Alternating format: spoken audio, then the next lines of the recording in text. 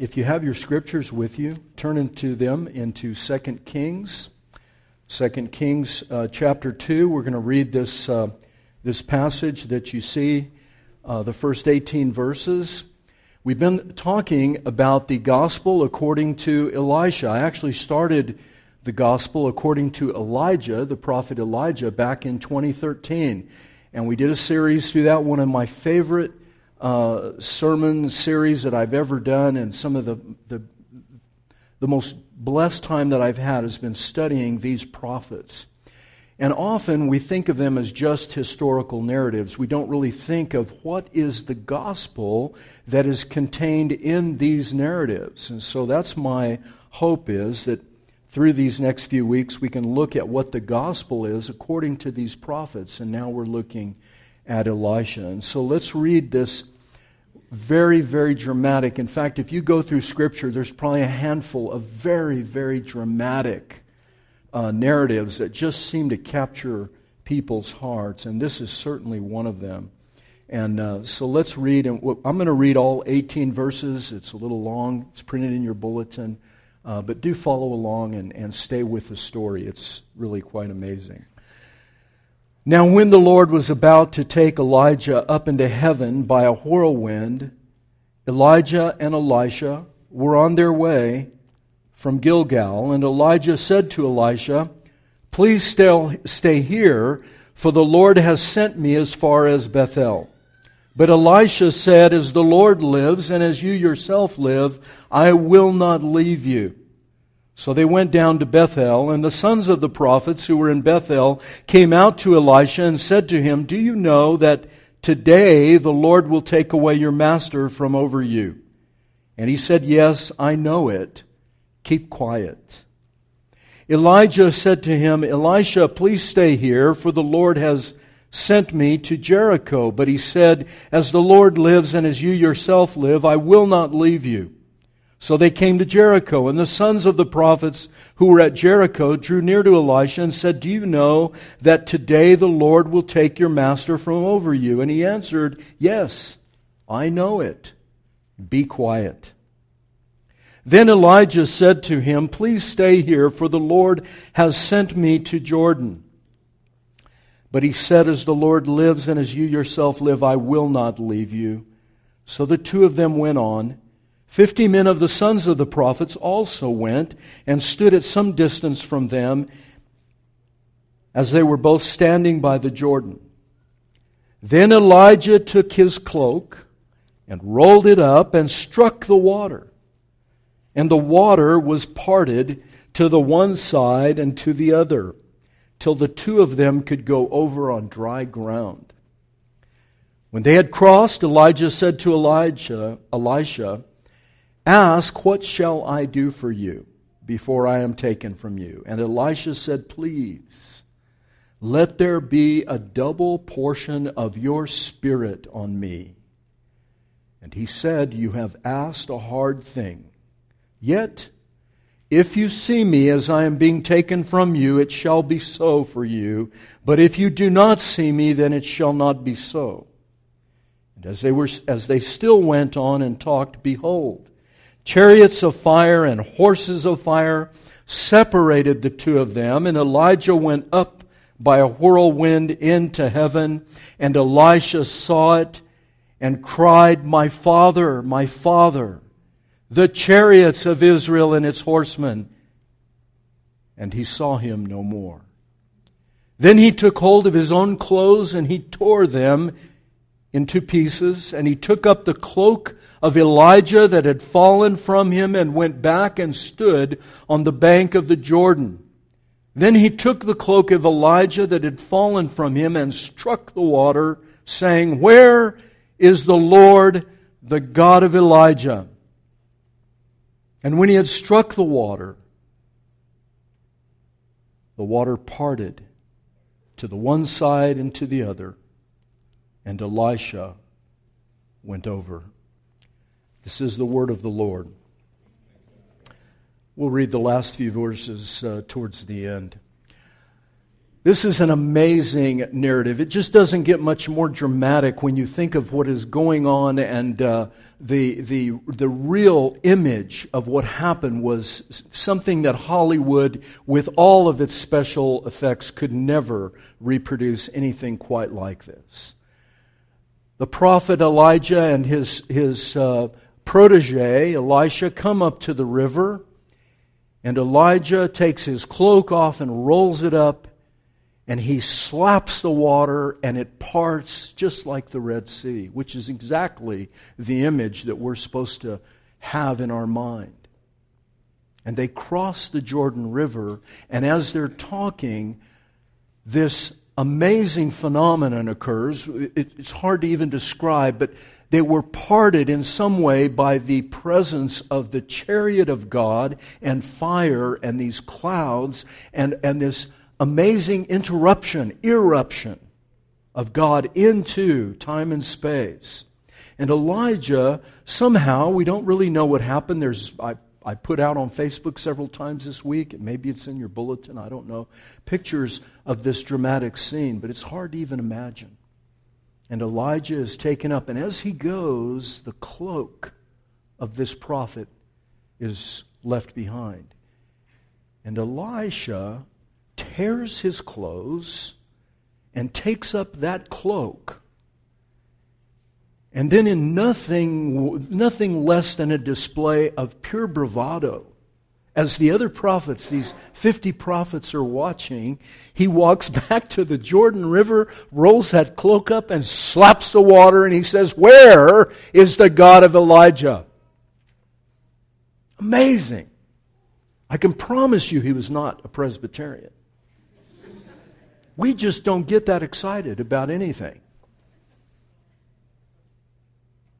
But this is meant to evoke incredible emotion in us. And we've been talking about the paradox of Scripture. Scripture provides lots of paradox.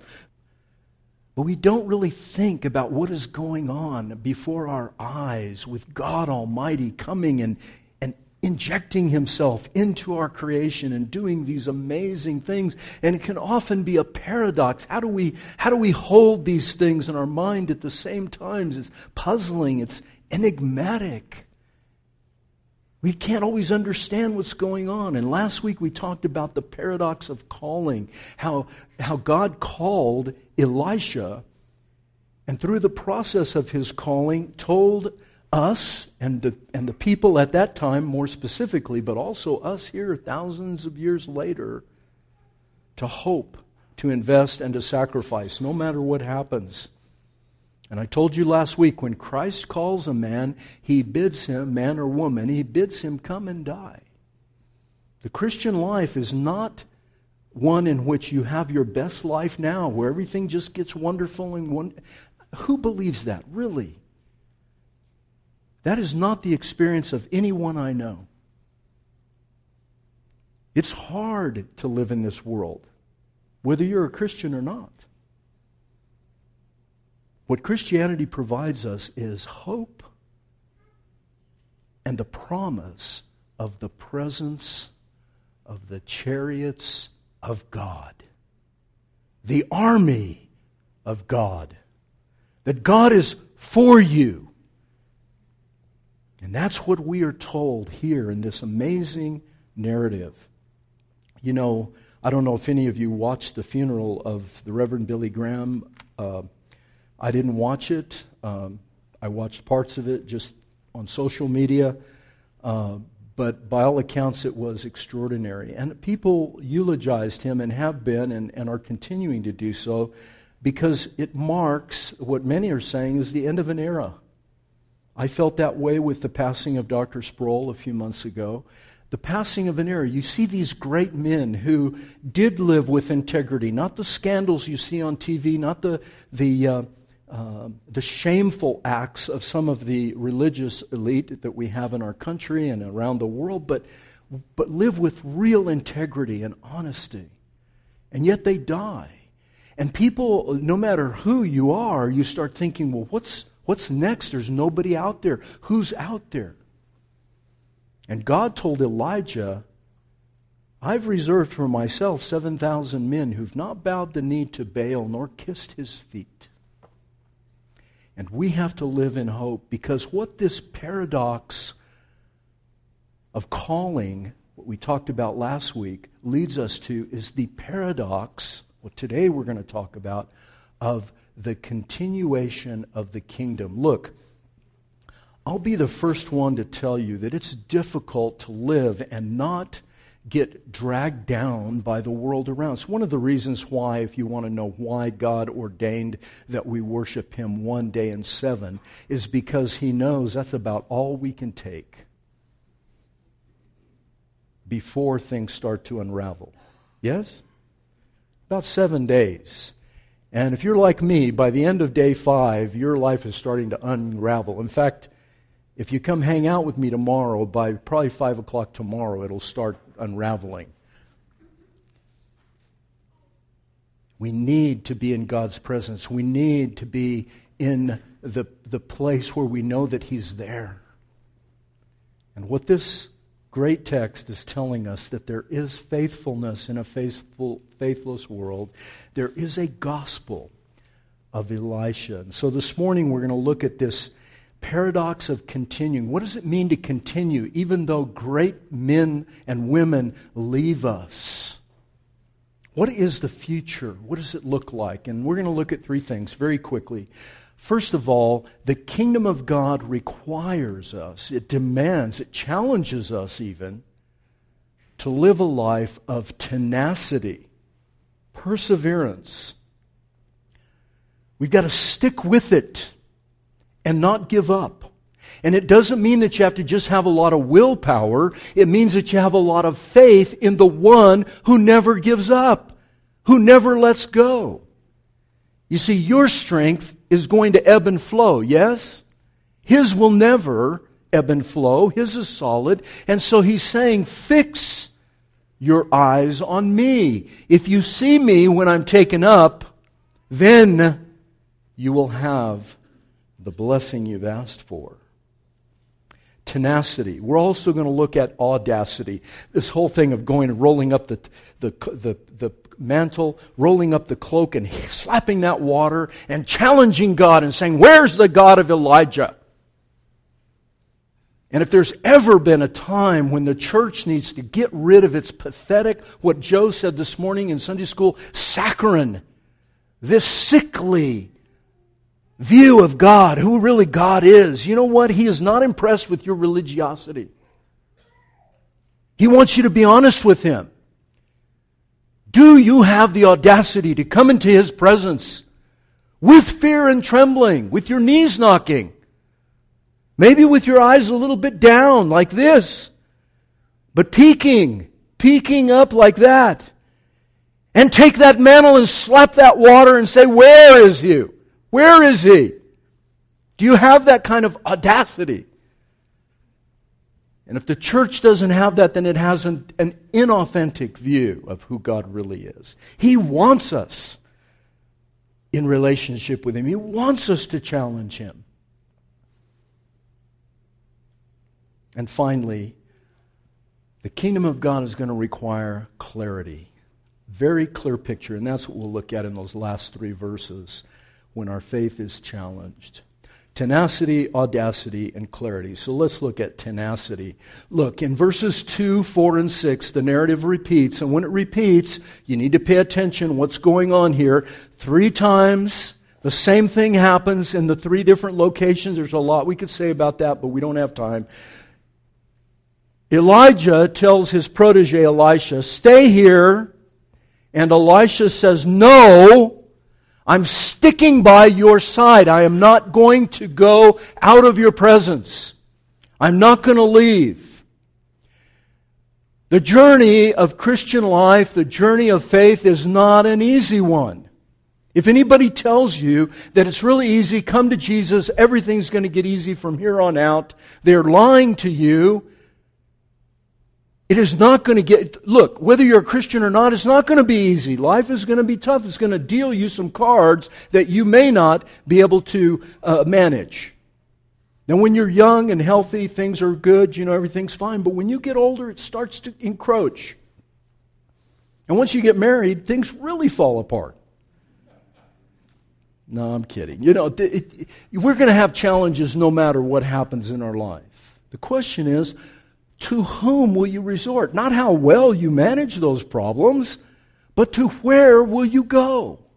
And you see, in this world, there were gods, many gods, hundreds of gods. Every town had a god. Every town had several gods. Baal was not one. There were Baals for every town. There was a Baal in every town. Every country had its gods. And God speaks from heaven and He said, I'm God only, there is no other God. And when life falls apart, we're supposed to say, where is the God of Elijah? Where are you? That's the honesty we're supposed to have. Where are you? Because He said, I'm the only one. Well, if you're the only one, then where are you? And He answers here. Jesus knew this. Listen to what He says in Luke. This is fascinating. The days drew near for Him to be taken up. Jesus. Isn't it interesting the language that Luke uses? I don't know, maybe he had just read 2 Kings. The days drew near for Jesus to be taken up. And He set His face to go to Jerusalem. It actually says He set His face like a flint, like a rock. He would not let anything turn Him from going where? To His death, to His destruction. He set His face on the way. Here He is, He's going, His face is set, He's on His way. Someone says to Him, I'll follow you. Listen, I'll follow you wherever you go. And Jesus' answer to him and everyone listening was, foxes have holes, birds of the air have nests, but the Son of Man has nowhere to set His head. Nowhere to put His head down. Do you want to follow me? Really? Really? I ain't got nowhere. I'm homeless. You want to follow me?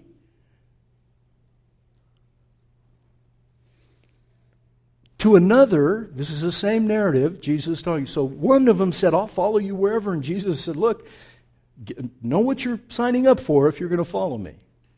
To another, He said, follow me. So he went to another guy, and one had said, I'll follow you. Jesus said, hey, know what you're getting into. But to another, He says, follow me. And the answer of this guy was, Lord, first let me go bury my father. And Jesus said, let the dead bury their dead. You come and follow me. Proclaim the kingdom. And it sounds very harsh, right? So, well, gosh, why wouldn't He let him go bury? Why wouldn't He let him go to the funeral of his father? And if you want to know, I'll tell you after church. Goes a little bit further. Same narrative. It's the same paragraph in the Bible. Luke chapter 9. To another one came to Him, and he said, I'll follow you. I'll follow you. But first let me say farewell to those at home. And Jesus said this. His final answer was, no one who puts his hand to the plow and looks back is fit for the kingdom of God. When we moved to Florida, I told you last week, it didn't get easy when Monty V and I sold our business and moved to Florida. It was hard. It was hard to uproot and move and go and do all that stuff that we had to do. But selling and uprooting and giving up our past life, our career, the business of 20 years and our family and all the things that we had was the easy part, I told you. The hard part was getting over there and actually trusting God every day. And you know what? I'll be very honest with you. It hasn't gotten any easier. Here we are. We're in a building. I never dreamed we would have a building like this. Never believed we would have beautiful chairs. Never believed that we would have any of this. I didn't believe. My faith is that great that I never believed any of this. But it's still a challenge every day, isn't it? Every day that you trust God is going to be a challenge. And you're going to be challenged. It's going to take tenacity. And that tenacity is not just strength or dint of your will, how well you can hold on. It's actually how well you can rest and trust and fold yourself into the arms of your Savior. Every day you're going to be... And the more we strive, the harder we try to grab hold of Him, can actually work against us. Faith is looking and then resting. It is actually putting yourself in His hands. Even and especially when you don't understand. Even then, the challenges to stick and to stay. One of the problems that we have, and I'll speak about El Paso. One of the problems we have in El Paso is people come here. Many of you have come here from other places. You're with the military, or you're with some company, or you've come and you just find yourself here and you wonder, what in the world has happened to me? I have landed on Mars. And so people, and listen, I've been here, I was born and raised here, so I know what it is, but we've had a lot of people come through Christ the King and they go, wow, this place is really hard. This is hard. El Paso is a tough place. We'll just stick it out. We'll hang in there. And boy, I can't wait till I can get to, and then you fill in the blank. The next destination, any destination. So, I'm going to speak very personally and I'm going to appeal to you. If that is possibly on your horizon, maybe me leaving, don't go. Okay? Don't leave. Stay here. Sacrifice. Put up with the dust and the weird culture that we have in the Southwest and all the rest. Put up with it. Stay here. We need you. We need the people that will stay. We need people that will stick. And if you're feeling guilty because I'm challenging you, good. No. I know some of you don't have a choice, especially our military families don't have a choice. You're going to get moved whether you like it or not. Come back. Will you come back? Come back. You will never find as good a Mexican food anywhere in the country. Never mind the rest. This is the best. And you're never going to find a church that needs you and loves you and wants you as much as we do. And you're never going to find a dry and desert place that is parched and hard, the ground, the soil hard, and you will find great satisfaction and reward working in that soil. Will you stay? Will you help us? Elisha, make no mistake, Elisha knew what was ahead of him. Why? How do we know that? Because he asked for what? What was his request? A double portion. I know what's ahead of me. I know I've got to go to El Paso. I know I've got to go to the desert. I know that I'm going to go and be challenged. Give me a double portion. I know what's ahead of me. And when Gary called, Gary and I knew each other years before I ever went to seminary. And when Gary and I are on the phone talking, he said, would you consider coming to El Paso? I put my hand over the phone and I said to Marty V, would you consider going to El Paso? And Marty V said, send me a postcard. Have a good time. I hope you enjoy it back there. And so we came, didn't we, Gary? We came. The church invited me to come. We came. We preached. We met with people. It was great fun. Monty V kicking and screaming all the way. We get on the airplane. On the way back to Florida, palm trees, beach, 45 minutes away. The seminary, 1 mile from my house. I could go and bask in the glory of R.C. Sproul and all these wonderful scholars. And go in the library and get lost in all those books. And on the way back, I told Marty V, I'm not going. There's no way. I'm going back to El Paso. And she said, I've changed my mind. I think we should go. Guess who won the argument? No. Listen, I wouldn't want to be anywhere else than here. Nowhere else. Would you? Is there anywhere else on your radar that you'd rather be than right here, right now? Say no, please. I'm insecure. Okay, good.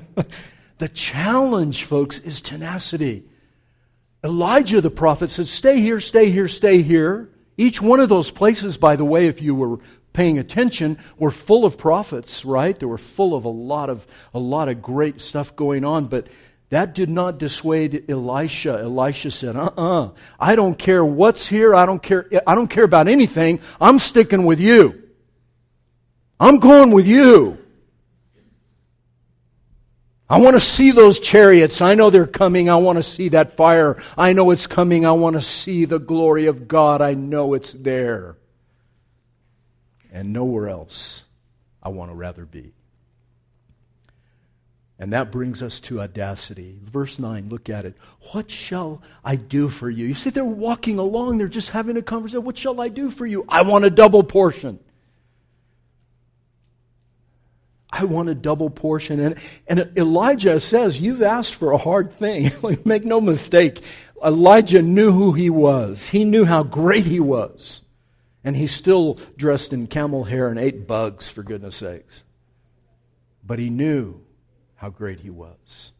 And he says, you want a double? Really? Yeah, I want a double portion. And then all of a sudden, bang, here it comes. C.S. Lewis, in his book, The Weight of Glory, if you've not read C.S. Lewis, you should. And this is one of his best little books, The Weight of Glory. He said this, I love this quote. It would seem that our Lord finds our desires not too strong, but too weak.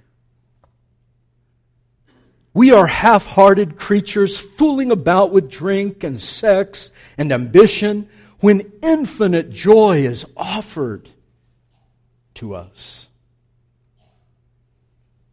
Like an ignorant child who wants to go on making mud pies in a slum because he cannot imagine what is meant by the offer of a holiday by the sea. We are far too easily pleased. See, we don't have the audacity that I think God wants us to have. It's not pride, folks. Audacity, when you're talking about God, when you really know who He is and who you are, and you come to Him and you call out to Him and you say, give me a double portion, pour out your Spirit, bring revival, bring the fire of God down, bring your holiness down, let us see your glory. When you're doing that, you're putting 100% faith in Him and very little in yourself. When we play around with our expectations, we say, I don't want to ask too much. I don't want to expect too much. I don't want to go too far because it might be pride. That's pride. Identify it. That's pride. Who do we think we are holding Him back? I have to ask myself the same question every day. Who do we think we are? Do we really know who we're talking about? You've asked a hard thing. But, he says, if you see me, you see, this is the paradox of sight. If you see me, you'll get it. Now, we think, well, something magic is going on. Well, if he just gets to see. The interesting thing is, if you've read the narrative of Elisha and Elijah, Elisha ended up blind. Do you all know that? Do you all remember the story? Elisha ends up later in life, he's blind. But there's several places where he's blind, but what? He actually sees. One of the armies came to get him because he was telling secrets to the king of Israel. He was telling what was going on in the king of Syria. He was saying, they're planning these maneuvers over there, and they're going to go here, and they're going to put their army there. And Elisha would go and tell the king of Israel, and the king of Israel would be able to deploy his troops in a way that they would defeat them. And the king of Syria was going nuts. He's like, what is going on here? So he sends his army to go kill Elisha. And Elisha's assistant is very nervous. He says, oh my God, the army of Syria is out here. They're going to kill us. And Elisha said what? If you've read the story, Elisha tells his servant, those that are with us are more than them. And then he prays, Lord, open his eyes. And the servant opened his eyes, and he looks around, and there's the chariots of God. Look, God sent one chariot to go get Elijah. He sent a whole army to protect Elisha. And although he was blind, yet he could see. See, folks, Jesus spoke about eyes to see, ears to hear. There is a double vision of people of faith. We have eyes of faith. If you see me, you'll get it. Will you look? You see, look around. Look at your life. And I would challenge you. I would say if you really look, you will see God's hand everywhere in your life. Yes? You'll see Him moving, even in the suffering, like that beautiful song. I can't sing that song without getting emotional. Every time we sing it, blessed be your name. Even in the times of suffering, even when things are not going right. Look, if you open your eyes, if you only have eyes to see, you would see the chariots of God there for you. God's power and presence is not always just visible to everything and everybody. You have to have eyes of faith to trust Him, especially when you're on the journey over there to the other side of Jordan. The wilderness side of Jordan is where they were going, where the wilderness is. And when Elisha came back, he was coming back into the promised land. He was retracing the steps of the Exodus, proclaiming the kingdom of God present for us, double portion for us. And even though we buried the Reverend Billy Graham, and even though we've buried Dr. R.C. Sproul, and we buried Dr. John Stott some years ago, and Dr. Packer is on his last legs, and all these great men of faith, who many of you know and some don't, maybe you don't know, we know the kingdom of God will continue because He has promised. And it takes radical faith. He took his cloak. Wow. What kind of audacity is that? Not pride, but he says, where is the God? You know John Knox. Some of you know John Knox is our great patron saint. We have patron saints in Protestantism. You know that, right? You don't? Yes, we do. Where's Danielle? Cut that out of the audio, right? Don't put that on the internet. But we have another great patron. So the patron saint of the Presbyterians is John Knox, because he traveled to Geneva and he studied under Calvin. He was a Roman Catholic priest. Then he goes back to Scotland and created Presbyterianism in Scotland. And he prayed. This is his famous prayer. You all have heard it. He would pray to God, give me Scotland or I die. Give me Scotland or I die. In other words, if you don't give me Scotland, I'm going to die. Pretty audacious for a Presbyterian. See, he hadn't become a Presbyterian yet. He was still just okay. Give me Scotland or I'll die. To the point, and his revival of Scottish Presbyterianism and the gospel in Scotland, bringing the Reformation to Scotland, was so radical that Queen Mary, they called her Queen of Scots, said very famously, I fear the prayers of John Knox more than all the assembled armies of Europe. God. And I came to El Paso and I prayed this prayer. Give me El Paso or I die. And God said, go ahead and die.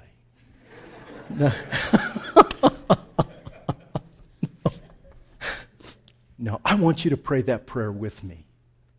Give us this city or we'll die. That's how important it is. Give me a passion for my city. Give me a love for my church, for my people, my tribe. Let me get out. Give me a love for our neighborhood. Here God's planted us in this beautiful neighborhood. Give us a love for this neighborhood so we can reach out make a difference. We finally, after all these years, folks, Christ the King, folks, we have a home. God's planted us here. Give us the west side or we die. You can give the east side to Tito and those guys. We'll split it up. But you're going to need clarity. Tenacity, audacity, and clarity. Look at what happened here. These are these last few verses in chapter 2, and I invite you to look in your bulletin. You'll see them there, verses 15 through 18. Let me read them real quick and then we'll finish. Now when the sons of the prophets who were at Jericho saw him opposite them, he was coming across the Jordan, they said, "Wow." That's not in your Bible. But certainly it should be, "Wow, the spirit of Elijah rests on Elisha." And they came to meet him and they bowed to the ground before him. Here's all these great prophets, and they see Elisha has got the spirit of Elijah on him, and so they bow down to him. He's the man.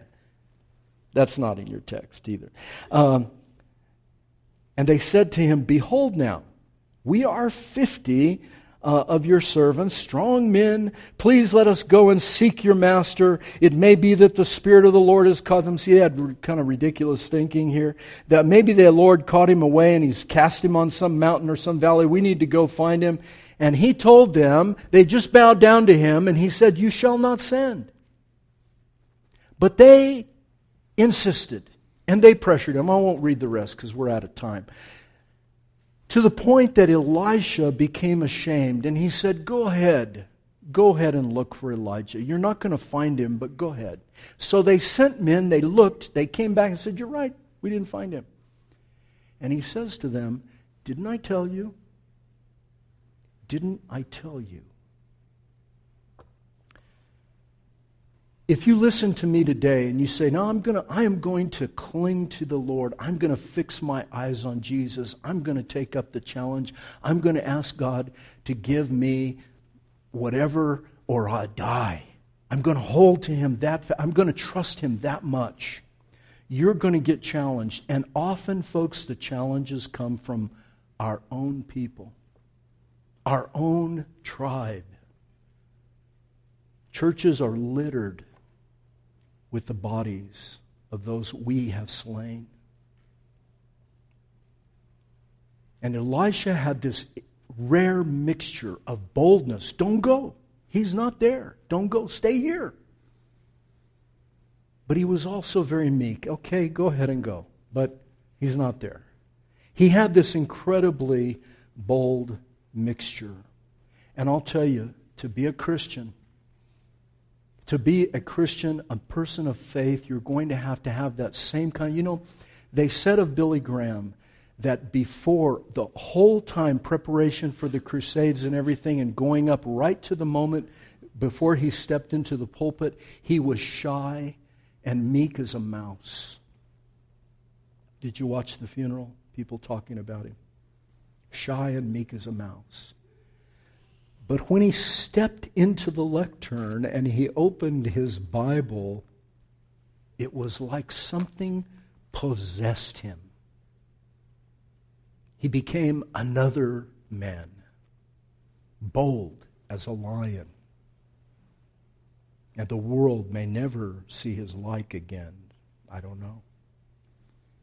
If Elijah's ministry, listen, if his ministry could be summed up as it was on the mountain with the prophets of Baal, and he's challenging them, and he says to them, to the people there, "How long will you limp between two opinions? Let the God who answers by fire be God. Let's worship that God." He has that kind of audacity. If that was the ministry of Elijah summed up, let the God who answers by fire, then the ministry of Elisha could be summed up by this: where is the God of Elijah when he hits the water slaps it with that cloak?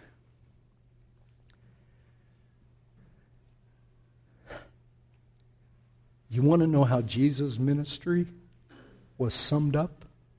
Listen to this. Let this sink in your heart.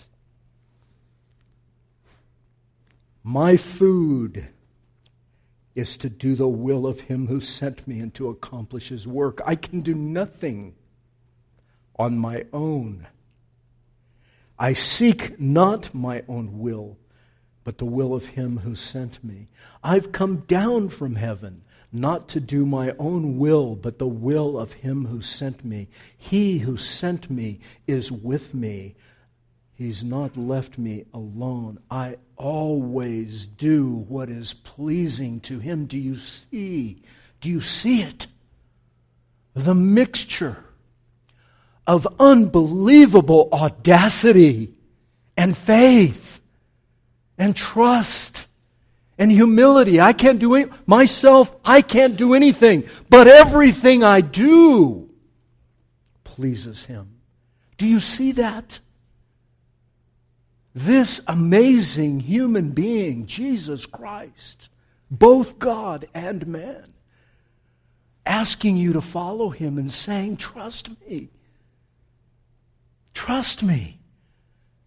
Let's go. Let's go to the river. Let's take my cross. Let's slap the water. Where's the God of Jesus? The true prophet, the true king. Where? Will you trust Him? I hope you will. I really do. Let's pray. Father, how we love You and thank You. We are poor creatures. Our expectations are so low. And I pray that You will give us a vision of boldness to reach out into our city, and not just our city, but into this whole world that is crippled under the weight and terror of sin, ignorance, poverty, injustice, inhumanity. Crippled and crushed. Fill us with Your Spirit, that we might be those people who slap that water and say, where is the God of Elijah? Where is the God of Jesus, our King? No matter what we see or where we go, Father, let us have faith, knowing that You're with us. I pray You'll do it in Jesus' name, please. Amen.